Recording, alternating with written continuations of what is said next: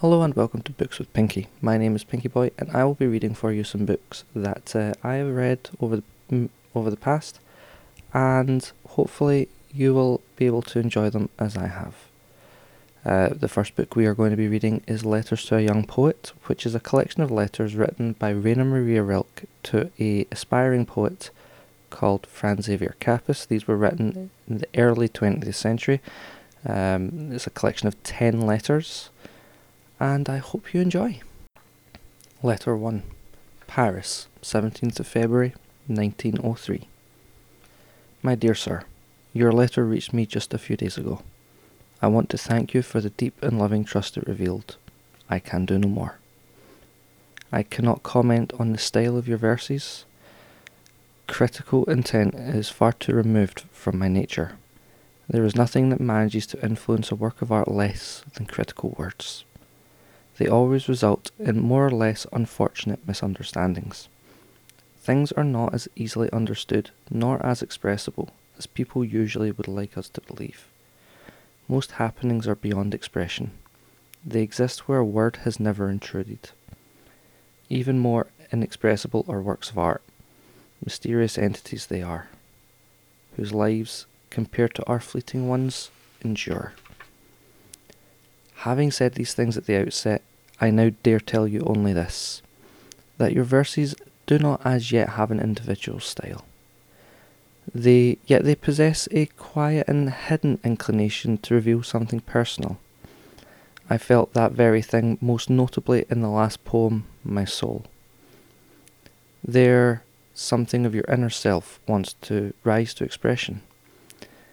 In the beautiful poem To Leopardi, something akin to greatness and bordering on uniqueness is sprouting out toward fulfillment. However, the poems cannot yet stand on their own merit. They are not yet independent, not even the last one To Leopardi, not yet.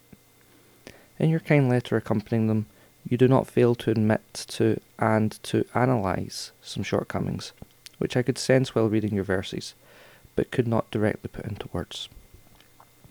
You ask whether your poems are good. You send them to publishers, you compare them with other poems. You are disturbed when certain publishers reject your attempts. Well now, since you've given me permission to advise you, I suggest that you give all that up. You are looking outward, and above all else, you must not do that now. No one can advise and help you. No one. There is only one way. Go within, search for the cause, find the impetus that bids you to write. Put it to the test. Does it stretch its roots within the deepest place of your heart? Can you avow that you would die if you were forbidden to write? Above all, in the most silent hour of your night, ask yourself this: must I write? Dig deep within yourself for a true answer, and if it should ring to its assent, if you can confidently meet this serious question with a simple I must, then build your life upon it. It has become your necessity.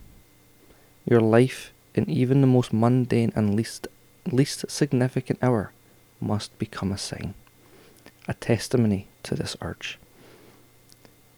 Then draw near to nature, pretend you're the very first man, and write about what you see and experience, what you love and lose. Do not write love poems, at least at first. They present the greatest challenge. It requires great, fully ripened power to produce something personal, something unique, where there are many good and sometimes brilliant renditions in great numbers. Beware of general themes. Cling to those that your everyday life offers you. Write about your sorrows, your wishes, your passing thoughts, your belief in anything beautiful. Describe all that with fervent, quiet and humble sincerity. In order to express yourself, use things in your surroundings, the scenes of your dreams and the subjects of your memory. If your everyday life appears to be unworthy the subject matter, do not complain to life. Complain to yourself.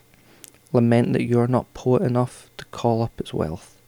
For the creative artist there is no poverty. Nothing is insignificant or unimportant. Even if you were in a prison whose walls would shut out from your senses the sounds of the outer world, would you not then still have your childhood, this precious wealth, this treasure house of memories? Direct your attention to that. Attempt to resurrect these sunken sensations of a distant past. You will gain assuredness. Your aloneness will expand and will become your home, greeting you like the quiet dawn. Outer tumult will pass it by from afar. If, as a result of this turning inward, of this sinking into your own world, poetry should emerge, you will not think to ask someone whether it is good poetry. You will not try to interest publishers of magazines in these works, for you will hear in them your own voice. You will see them as a piece of your life, a natural possession of yours. A piece of art is good if it is born of necessity. This, its source, is its criterion. There is no other. Therefore, my dear friend, I know of no other advice than this.